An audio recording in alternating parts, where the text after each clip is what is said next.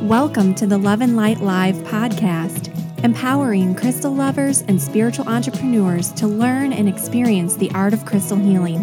Get ready to listen in and join our crystal movement. Hello, and thank you so much for joining me for the Love and Light Live podcast, brought to you by loveandlightschool.com. I'm your host, Ashley Levy, and this podcast is the #1 place for all things crystals. In today's show, we're going to explore the healing properties of malachite. This is one I know a lot of you have been asking for and really looking forward to, so I hope that it lives up to your expectations. But before we get started, I want to answer one of our listener questions. So this is our Ask Me Anything segment, and remember you can submit your own questions anytime at loveandlightschool.com/ask for the chance to have your question answered right here on the show. Today's question comes from Cindy, and Cindy asks, I have heard conflicting information regarding Lemurian crystals. Is there such a crystal, and if so, how does one know for sure?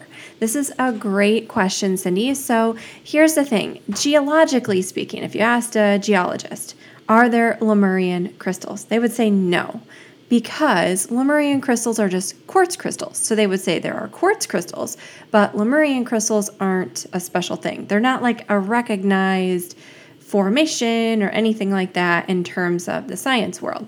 But a lot of crystals are named for their locality. So for example, there's turquoise, and that's a specific crystal. There is such a thing as turquoise, of course, but there are all these varieties of turquoise, and they are named for their locality. Like there's the Sleeping Beauty Mine turquoise out of Arizona that's really beautiful. There's rare turquoise from Kazakhstan that is a gorgeous sky blue color. So you have these what I would kind of call like sub-varieties, and most of the time those are based on locality.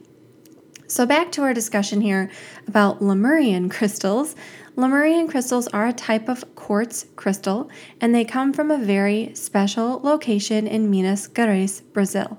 So the story goes that these Lemurian crystals were found kind of buried or packed in this reddish pink, iron-rich sand. And this has kind of stained the outside of some of the crystals, turning them a pink color. But what Lemurian crystals are most well known for are their striations or grooves in their sides. Now, this is where things get a little bit tricky, because in order to be what I would call an original Lemurian crystal, it would have to come from this location in Minas Gerais. And people kind of theorize that people from Lemurian civilizations put these crystals here and that they're programmed with all kinds of knowledge and information. I'm not so sure about that, but what I do know is that these high vibrational crystals from this location are amazing for meditation. They enhance all kind of intuitive work and psychic sight. They're phenomenal crystals to work with for healing, for meditation, and so much more. But there are all kinds of crystals now being called Lemurian crystals just because they have these striations or grooves or lines running along the sides. These are sometimes also called barcodes or barcode crystals. So I personally wouldn't consider those to be Lemurians. You'll see people with African Lemurians and Russian Lemurians and all these things, but they didn't come from that original location. So in my mind, they're not some of the original Lemurians. On the other hand, it's also important to note that just because your crystal has these lines or striations, that doesn't make it Lemurian, and it also doesn't necessarily mean that it came from this specific location. For example, I have quite a few crystals from Arkansas, quartz crystals, that display similar, but not exactly the same, striations or lines. Once you have a really good trained eye and you've looked at hundreds, if not thousands of these crystals like I have, you kind of get a sense for which ones came from this location. They usually have a very specific, wide, tapered shape. They can be clear, but often have just a very slight cloudiness to them when you look through certain sides, and other sides of the crystal they look a little clearer, and the striations look quite particular, and the terminations are typically a little bit on the smaller side. However, this is a generalization, and individual crystals can vary, of course, quite a lot in their appearance.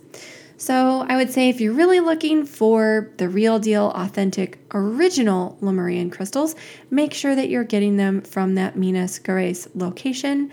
The next best thing are the ones that I've seen that are called Colombian Lemurians, which are really more known as Colombian Blades of Light, or sometimes Colombian Seeds of Light. I think energetically, these are pretty similar, and they can be used just about in the same way.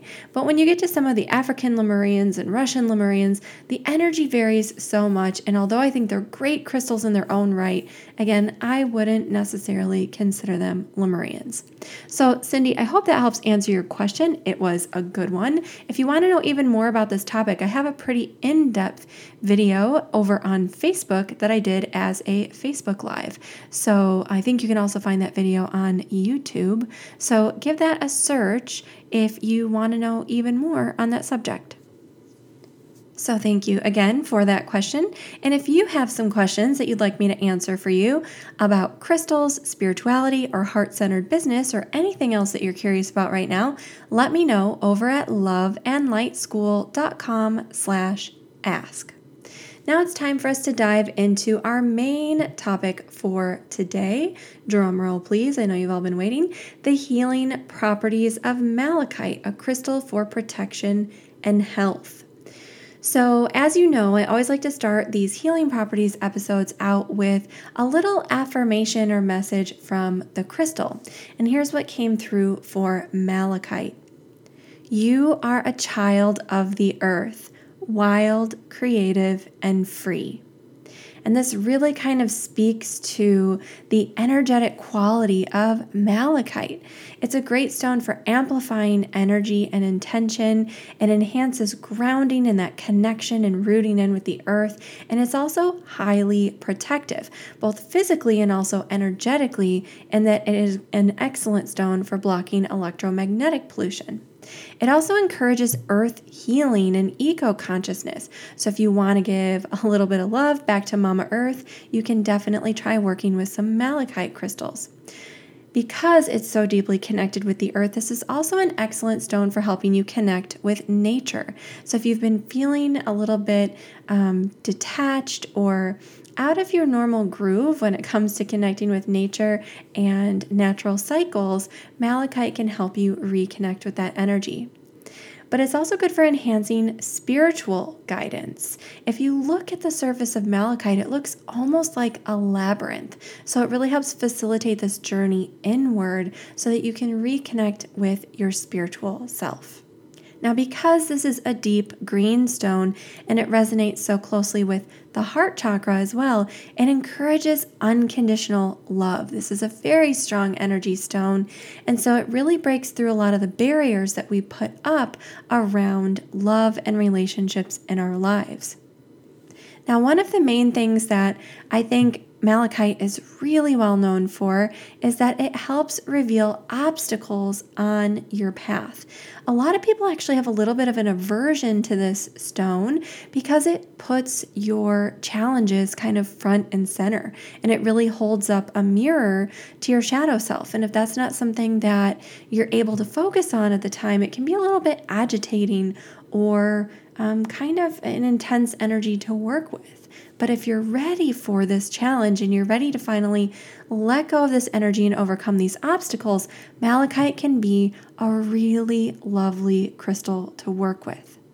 Now, there are so many more things that this crystal is good for, like increasing confidence, encouraging compassion, enhancing concentration, healing the emotional body, and helping to create shields of protection around anything having to do with love or affairs of the heart. And it also facilitates the positive expression of your emotions.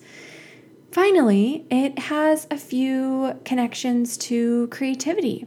So it really helps penetrate suppressed emotions and draws their energy out of the body. And one of the ways it does this is by encouraging the release of these stagnant or suppressed emotions through the creative process. And finally, it helps clear the subconscious mind of any outmoded patterns and beliefs so that you can finally move forward. Now, when malachite is tumbled or polished, you'll see it has these swirly bands of dark and light green, but it can also form in kind of a druzy formation where it's kind of a glittery green crust.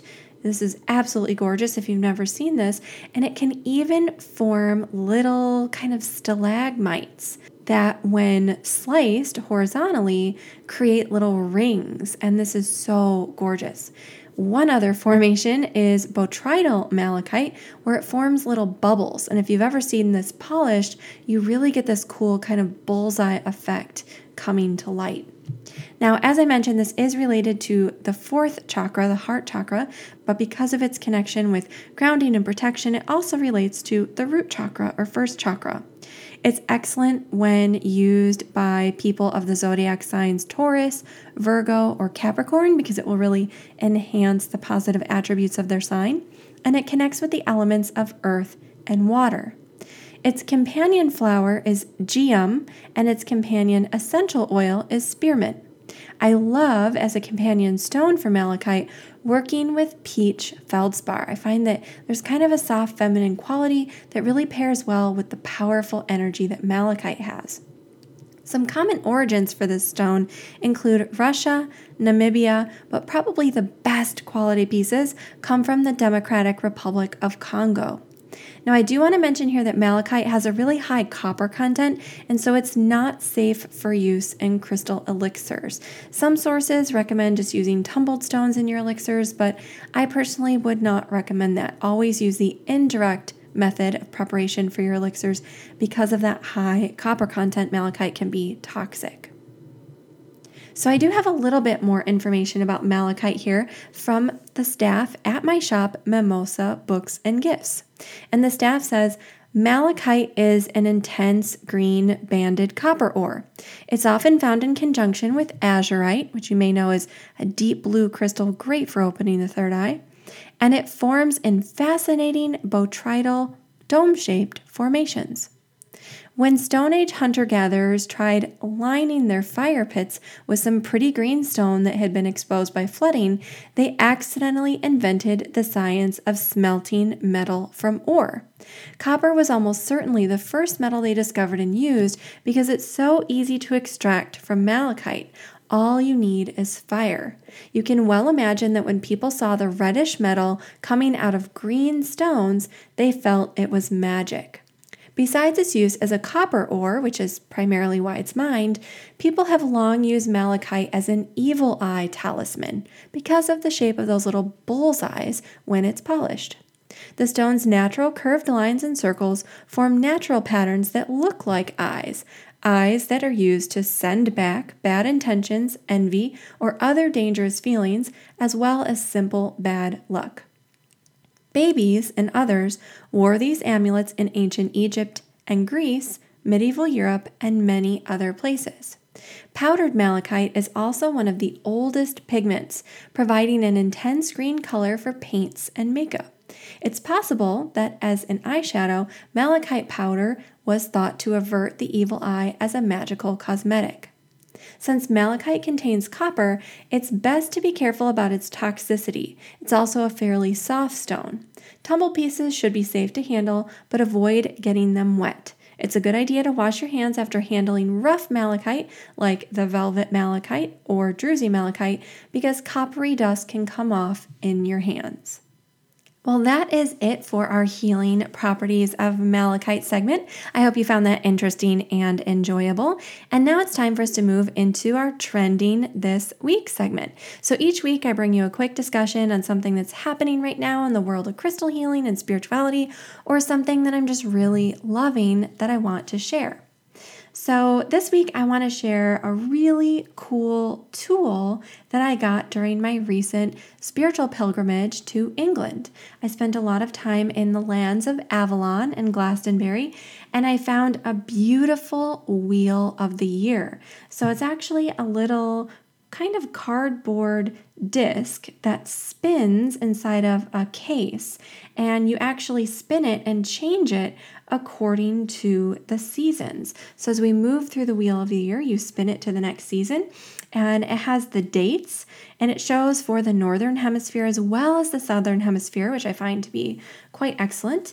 So you can see what high holy days are coming up, and then there's a little kind of invocation or chant or prayer, as well as some absolutely gorgeous imagery on this wheel. And this is called the Goddess Wheel of the Year, and it's by an artist, Wendy Andrew. And Wendy's website is paintingdreams.co.uk. So painting, like you would do with a paintbrush, dreams with an s.co.uk. And I actually picked this up, I believe it was at the Glastonbury Goddess Temple gift shop. And I am just in love with it. I've been using it on my altar, and while I'm recording this podcast, it is actually on the eve of Samhain. So I have it set to my Samhain High Holy Day, and I'm just really, really enjoying the artwork and imagery as well as the beautiful words that accompany each of these holidays. So that's it for today's episode. I hope you found a lot of value in today's show. If you want more information about anything I discussed in this episode, as always, you can learn more over on the website at loveandlightschool.com/blog. And if you did enjoy the show today, I'm going to ask you a big favor. If you could leave me a quick rating and review over at loveandlightschool.com/iTunes to help more people find our great show, I would really appreciate it. And while you're there, of course, you can subscribe through that link as well, so you never miss a future episode.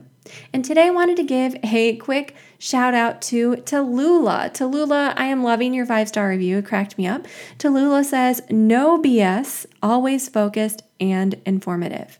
I love listening to your podcast because I get so much out of it the whole time I'm listening. So many podcasts are full of so much blabbing fluff that's irrelevant, and you never do that. Thank you. I've learned so much from you and will continue to listen until I've listened to every episode and then eagerly await more." Tallulah, you made my freaking day. You really did. So thank you so much for your beautifully lovely and candid review. I really appreciate it. And if you decide to take just a minute to leave me a review of your own, I'll give you my Crystal Chakra Healing step-by-step class as a free gift. This is a class that I put together for all of our listeners. So once you've posted your review, just take a screenshot of it and send it to me by email at support@loveandlighthealingschool.com, and I'll get your class all set up, and myself or my team will reply back with some details about how you can get started. That brings us to the end of this episode of the Love and Light Live podcast. I'm your host, Ashley Levy, and I'll be back with you in our next episode. Until then, crystal blessings. The Love and Light Live podcast is a production of the Love and Light School of Crystal Therapy.